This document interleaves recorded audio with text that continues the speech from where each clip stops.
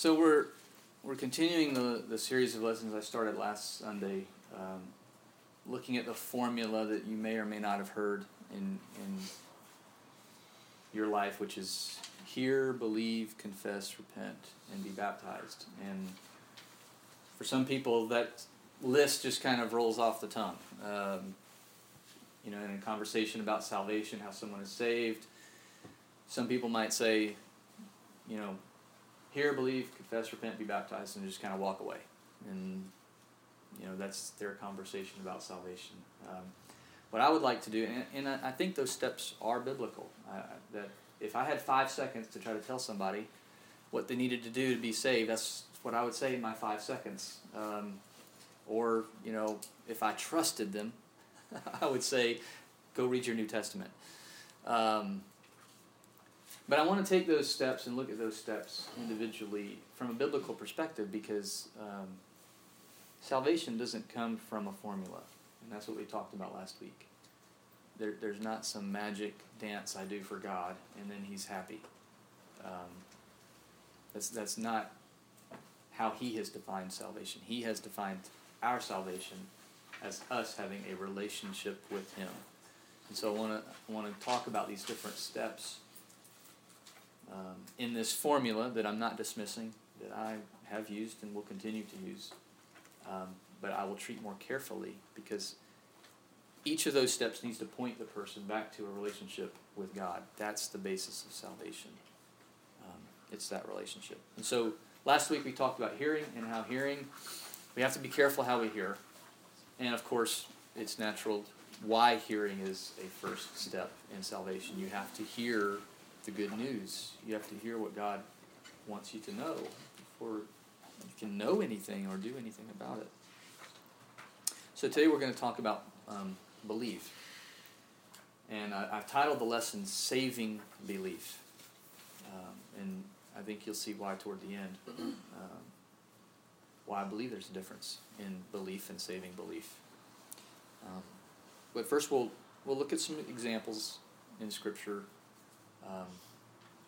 about why this is in the formula. I mean, that's what we're talking about. In these steps of salvation, there has to be some scriptural basis. So if you want to look in Mark chapter 16, and we're going to move through these couple of verses just kind of quickly to establish the foundation for this. Mark 16, verses 15 and 16. Again, it's going to be a passage that's familiar to many people. This is Jesus commissioning His disciples at the end of the Gospel of Mark. And He said to them, "Go into all the world and preach the gospel to all creation.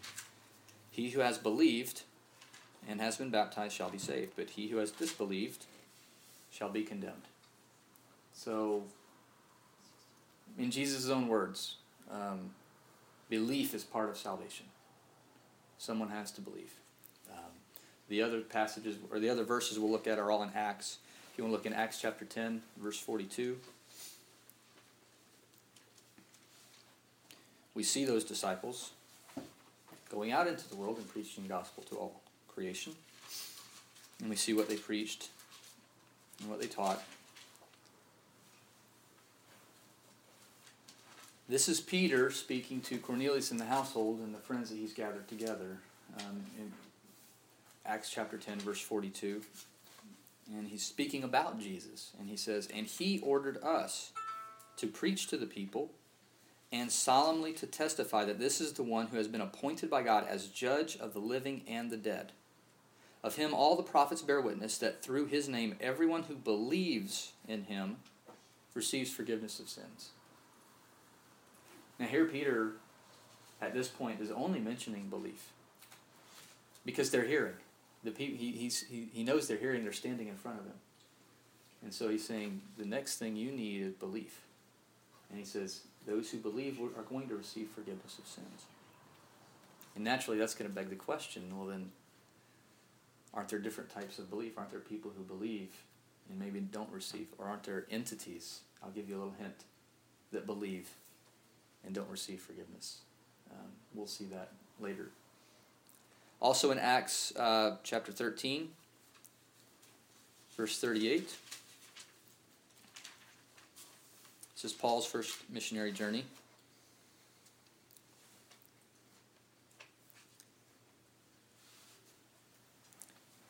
Therefore, let it be known, this is Acts 13:38. Therefore, let it be known to you, brethren, that through him forgiveness of sins is proclaimed to you, and through him everyone who believes is freed from all things from which you could not be freed through the law of Moses. So obviously there Paul is speaking to the Jews. He's in the synagogue. He's trying to teach them, reason with them, show them from the scriptures that Jesus is the one. He says, you have to believe that Jesus is the one who's going to free you from those things in the law.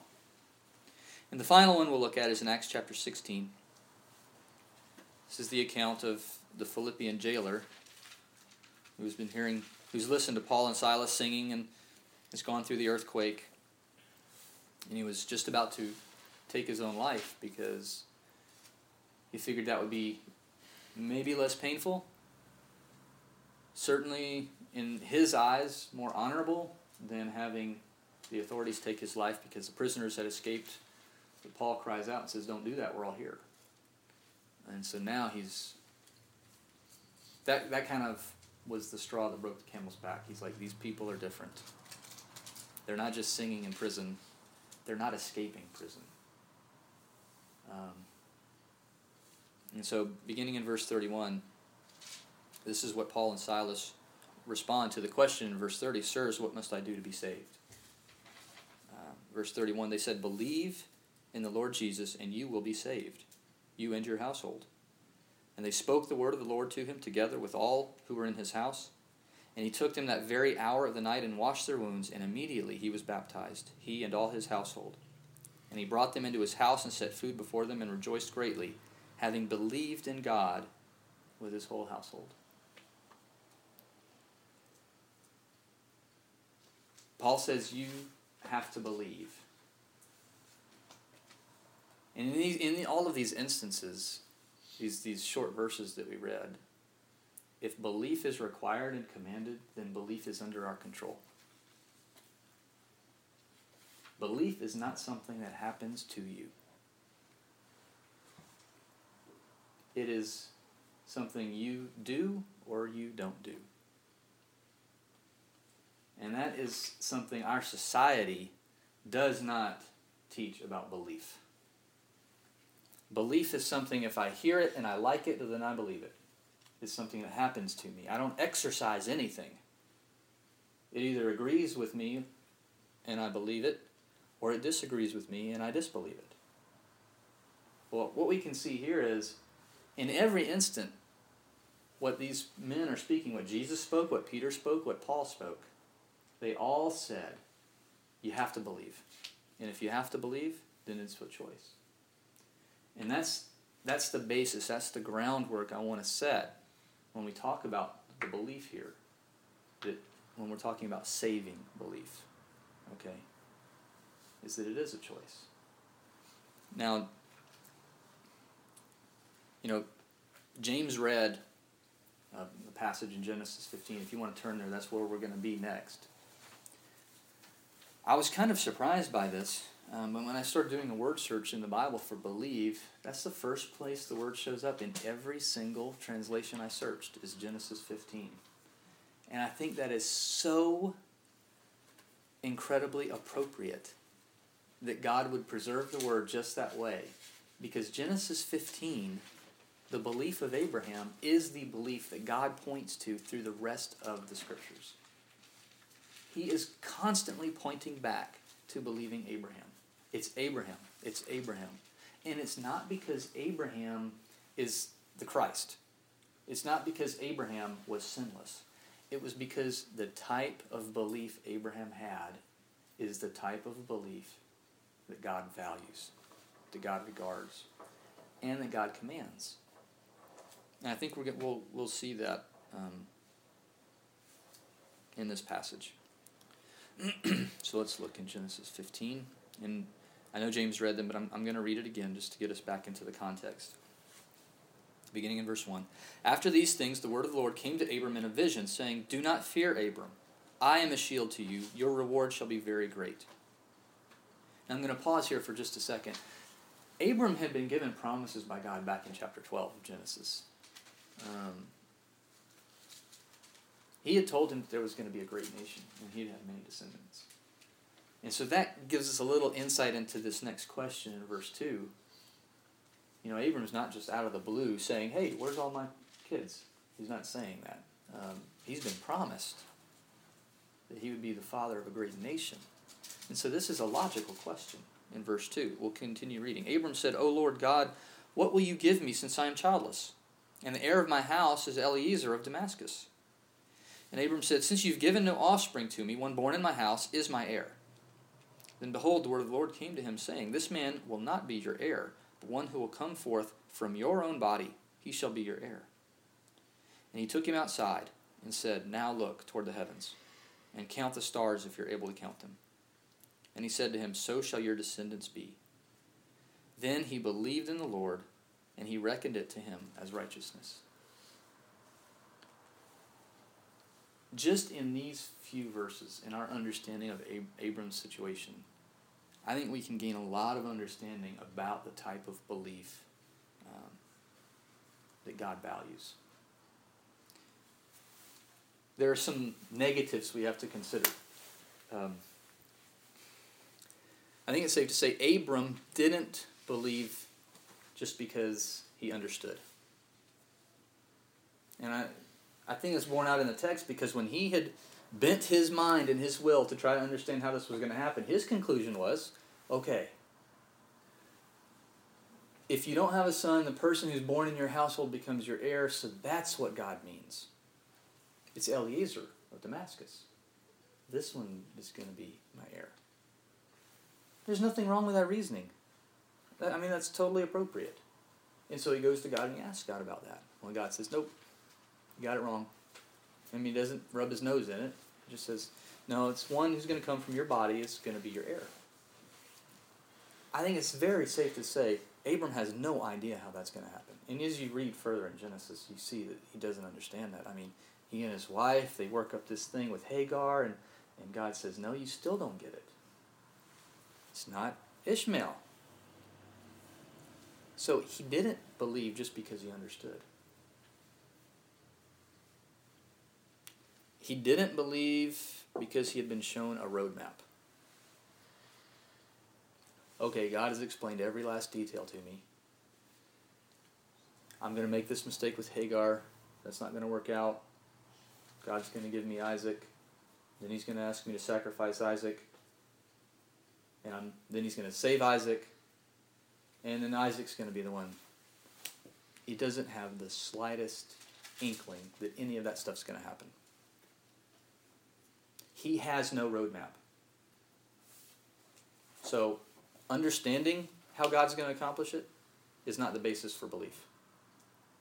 Seeing the roadmap God has laid out, that God sees, having a clear understanding of that, that's not the basis of belief. It is a basis of a belief. Don't get me wrong.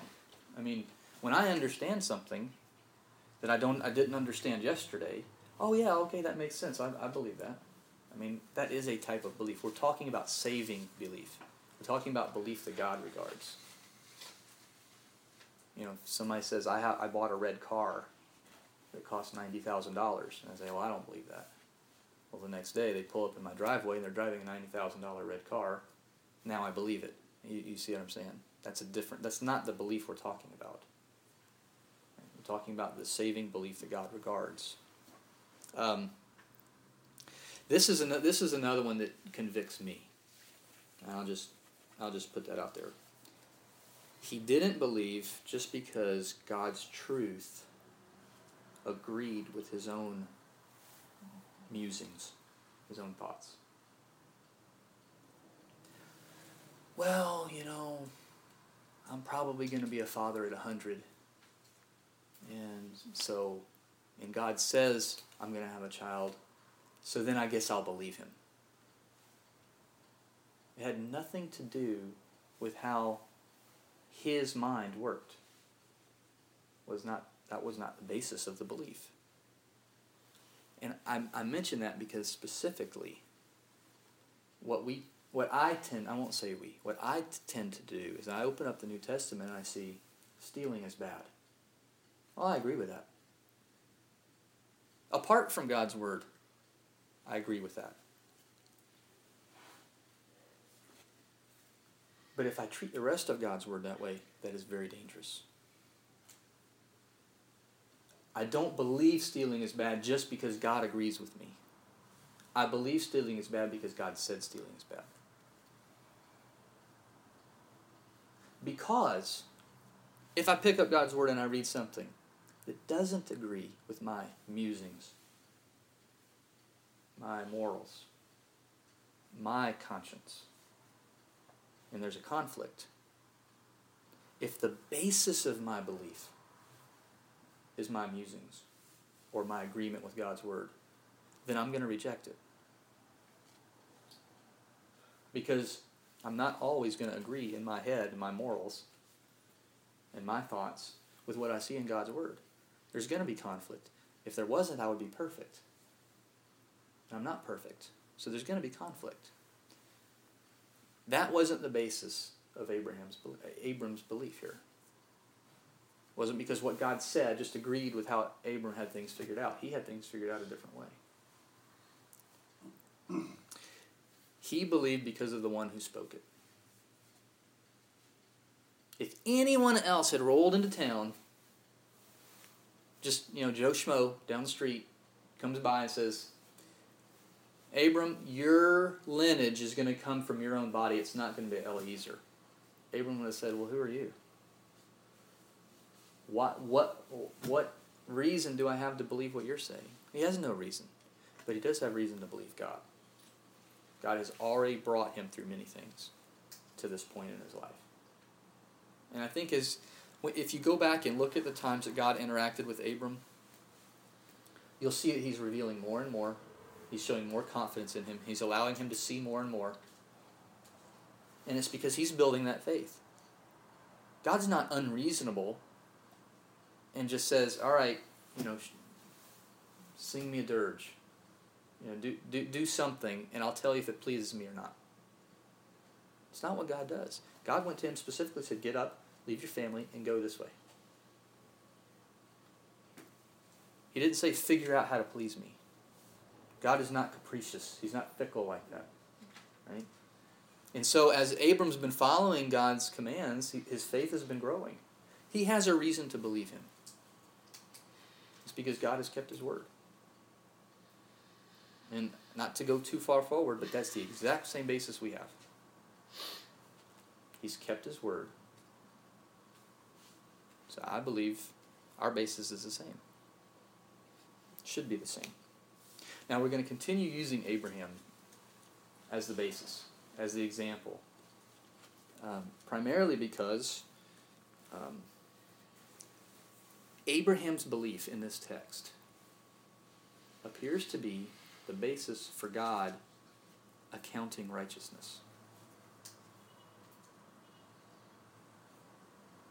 And that's what we want. Not just what we want, even if we don't know what we want. That's what we need. To stand in front of a holy God, you must be counted righteous. If you stand in front of a holy God and you're counted unrighteous, you're burned up. You're destroyed. You're sent away. You can't stand in front of a holy God and be counted unrighteous. So whether you want it or know you want it kind of in your head, it's hard for me to reason that kind of righteousness and unrighteousness, right? Those are spiritual matters. It's hard to think about. But what we're told here is that God says, this is how I impute righteousness. And if you understand he's a holy God, then regardless of whether you feel a desire for that, you have a need for that. We all have a need to be counted righteous in God's sight.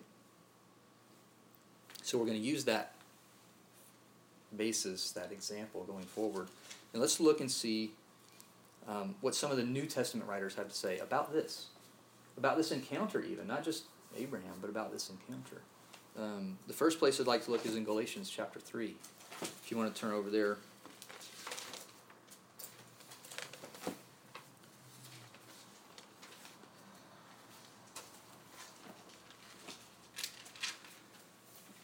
Galatians 3, verse 5. Now, again, just some background in the Galatian letter. Paul is really trying to save these brethren who are on the brink of turning to some form of Judaized Christianity. He's trying to keep them from going back to the practices of the law, back to the practices of, the fathers. And in particular, as you go through the letter, it's circumcision. But the argument he's making is much broader than just focusing on circumcision. He's making an argument for why their faith and their belief has not come through things like the law or circumcision, right? And so now he's going to appeal to Abraham. In Galatians 3, beginning in verse 5, he writes, "So then does he who provides you with the Spirit and works miracles among you, do it by works of the law or by hearing with faith? Even so Abraham believed God, and it was reckoned to him as righteousness. Therefore be sure that it is those who are of faith who are sons of Abraham. The Scripture, foreseeing that God would justify the Gentiles by faith, preached the gospel beforehand to Abraham, saying, 'All the nations will be blessed in you.' So then those who are of faith are blessed with Abraham, the believer." He's making the argument here that the children of Abraham are not physical Jews. That's not the children of Abraham. Saying if you want to be a child of Abraham, you come to God by faith. That makes you a child of Abraham. It's not because you go back and do these practices. It's because you have the faith that Abraham had. And it's kind of the title he gives Abraham at the end of verse 9. "So then those who are of faith are blessed with Abraham the believer." Jesus is called the Christ. That's a title, right? It's not a name. Well, it's like he gives this title to Abraham, the believer. And that's because he's the pattern for belief that we're supposed to follow. Now, one interesting thing that we see in this text, and you mentioned this on Wednesday in class, is the inseparability of the ideas of belief and faith. In English, we can give them different colors and different textures and say they hold kind of different meanings. The same word is used in the text in Greek. It's the same word. And it's not a mere, in either case, it's not a mere mental acceptance of a fact. That is not what is behind that Greek word. It's much more than that. It's much richer than that. In fact, it carries the idea of dependence, trust. It's a very rich word. And it's not just hearing a fact and saying, yeah, okay, I'll accept that fact. That's not what Abraham the believer did. Abraham the believer trusted and had faith. And those two words get tied together in this text. In fact, believe, the verb, and the word faith that's used as the noun, again, as I mentioned, are the same word, just one is in the verb form and one is in the noun form. So it's like faithing and have faith, or believing and believe. It's the same idea. Now what he says here is that those who have faith partake in the blessing of Abraham. What was the blessing? Through you, all the nations of the earth will be blessed. Well, if I want to be part of that blessing, the way I partake of that is through faith or belief. Saving belief.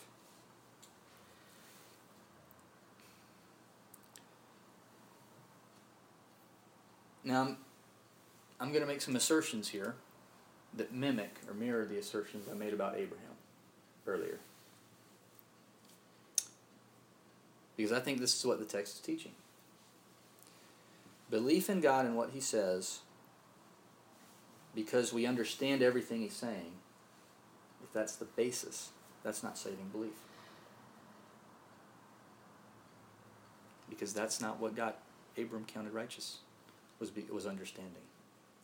That's great if you understand. And I think one of the reasons we have Bible studies on Sunday mornings and Wednesday nights is to understand. Understanding is great. But it's not the basis. It's not the foundation of saving belief. It's easy to say that about Abram because we see the example. There's no way he could have had understanding. The carpet had just been pulled out from under him when he thought he had figured everything out. Nope, you got it wrong. Understanding is not the basis of a saving belief. If it wasn't for him, it's not for us. And the second point is the same way. Belief in God and what he says. Because we have clearly seen the roadmap is not a saving belief. Seeing the roadmap is great. If we think we can see how God is working in our lives, I think that is fantastic. That gives you things to talk about to other people and give God glory.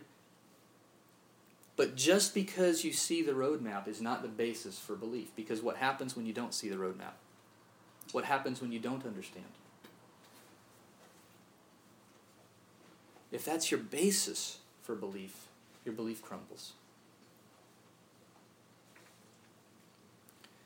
Belief in God and what he says because what God says agrees with our musings or our sensibilities is not saving belief.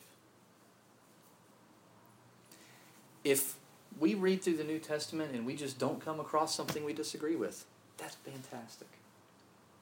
I mean, seriously, I'm not being sarcastic. That is fantastic. I haven't experienced that. But that doesn't mean someone won't. Right? But if just because what you hear in your first reading of the New Testament agrees with everything you already have in your head,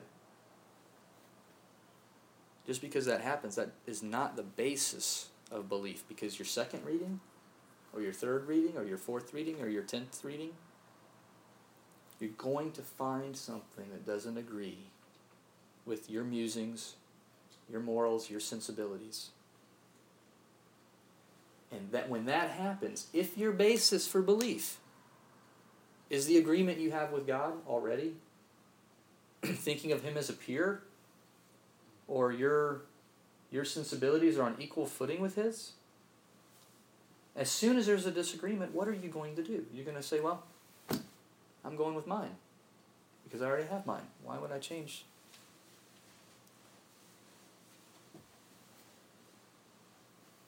These things cannot be the basis for our belief. These things are something we strive for. I want to strive to have complete agreement with God in my musings, in my sensibilities, even in my reactions. I heard a really good lesson. You know, our emotions can be trained to respond the same way God's emotions do. The things that make him sad, I should train myself that when I see or hear those things, I should become sad. The things that make him angry, I should train my emotions so that when I see or hear those same things, it makes me angry. It's not because emotions are your decision maker, but emotions prompt you to do something. They're motivators. They prompt you to action. We can train our emotions. We can train our sensibilities. We can train our morals. We should train ourselves so that when we see what God's character is, that we're in agreement. That's great. But that's not the basis for our belief. Because we're not God. And we're going to find a gap. And too many people get shaken by those gaps. They see that gap and they're devastated. There's a gap between me and God here. There never was. What happened? Well, the problem was your basis for belief was that you thought you and God were in total agreement on everything. And you're not. Your basis for belief needs to be that he's God. And you're not. That's why Abram was counted righteous. He walked out. I love that Genesis 15 even records the phrase, God took him outside. It says he took him out and he said, look up. You know, it's almost like a father leading a child by the hand. Come on. I'm going to show you something. You haven't seen it before. You haven't thought about this. It's going to amaze you. You know, God takes him outside and says, look up there. If you can count those stars, you know how many descendants you're going to have. And just like a child, Abram said, I mean, he didn't say anything in the text, right? But what we're told is, in his mind, he believed. Okay, it's going to happen. It's going to happen. It's because of the one who said it.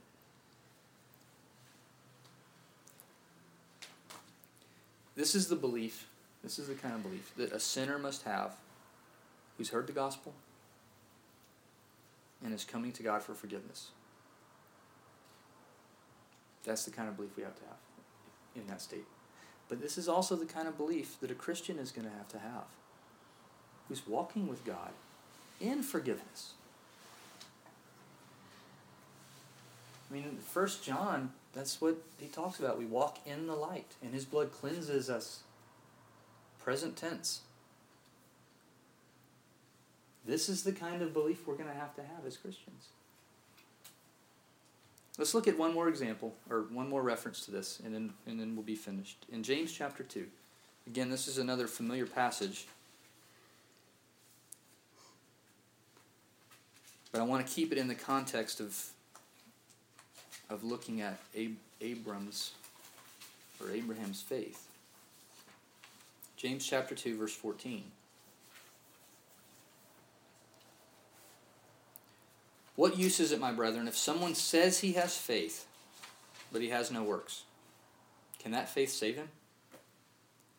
If a brother or sister is without clothing and in need of daily food, and one of you says to them, go in peace, be warmed and filled, and yet you do not give them what is necessary for their body, what use is that? Even so, faith, if it has no works, is dead, being by itself. But someone may well say, you have faith, and I have works. Show me your faith without the works, and I will show you my faith by my works. You believe that God is one? You do well. The demons also believe and shudder.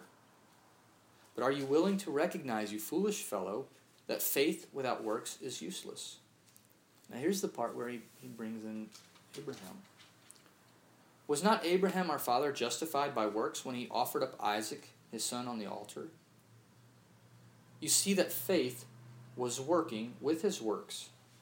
And as a result of the works, faith was perfected, and the scripture was fulfilled, which says, and Abraham believed God, and it was reckoned to him as righteousness. And he was called the friend of God. You see that a man is justified by works, and not by faith alone. This is a point where many people, I won't say many people, I know people have torn James out of their Bibles, physically. They're paper Bibles, not electronic, obviously. They just say, I can't handle this, I can't deal with this. Paul, in Galatians, cites this example. It says, believe. Faith is what saves you. James cites the exact same example and says, works with faith save you. And that is what defines saving belief. That is what defines it. Belief of the demons does what? Makes them shudder. I mean, we've been reading through Mark. We've been studying through it. The demons are in complete subjection and can only speak truth about God. I mean, they can't even tell a lie. They say, you're the Son of God. You know why? I mean, they're only saying things that are true about him. They can't even disparage him in his presence. They believe. Absolute 100% guarantee. They believe. That's not saving belief. That's not the belief that Abraham had. He had the belief that James points out here. And I think this is crucial about what he says in verse 23. And the scripture was fulfilled, which says, Abraham believed God, and it was counted him as righteousness. Do you understand what James is saying there? He's saying in Genesis 15, when God tells us Abraham believed God and it was reckoned to him as righteousness, that's as tantamount as to a prophecy. Because it was fulfilled when? Genesis 22. When Abraham acted on his belief, when Abraham followed through with his faith, when Abraham did something with it, the statement that he was reckoned righteous is fulfilled. Now, I'm not saying in Genesis 15, Abram was not righteous. It was reckoned to him as righteousness in verse 15. But that statement and that reckoning was fulfilled because God knew Genesis 22. James is saying from our perspective, in time, that's when it was fulfilled. That same faith must characterize us. We must believe in God, and then when the rubber meets the road, we have to act against our own mind, against our own intuition, against our own desires, and act for Him. When it doesn't make any sense and when it goes against everything we know and understand apart from God, we have to act for Him. That's what Abraham did when he was sacrificing his son. There's no way out of this except that God's going to raise him from the dead. That's the only thing that could have happened if he had followed through with it. In Abraham's mind. That's the kind of faith we have to have as Christians walking in forgiveness, and that's the kind of faith we need to encourage non-believers to have as well. So, what kind of belief do you have? I mean, you're the only one who knows. What kind of belief do you have? We need to work on our belief because it's commanded. It's expected to have the kind of belief that Abraham had. Do you completely trust God in what He says? What works are you leaving undone because of your small faith? What's right out there in front of you, you're saying, no, that can't be right. Are you not doing? We need to do those things. If you need help, if you need counsel, if you need study, just let someone here know, and we can do that and provide whatever help you need. And we're going to sing a song this time to help us think about those things.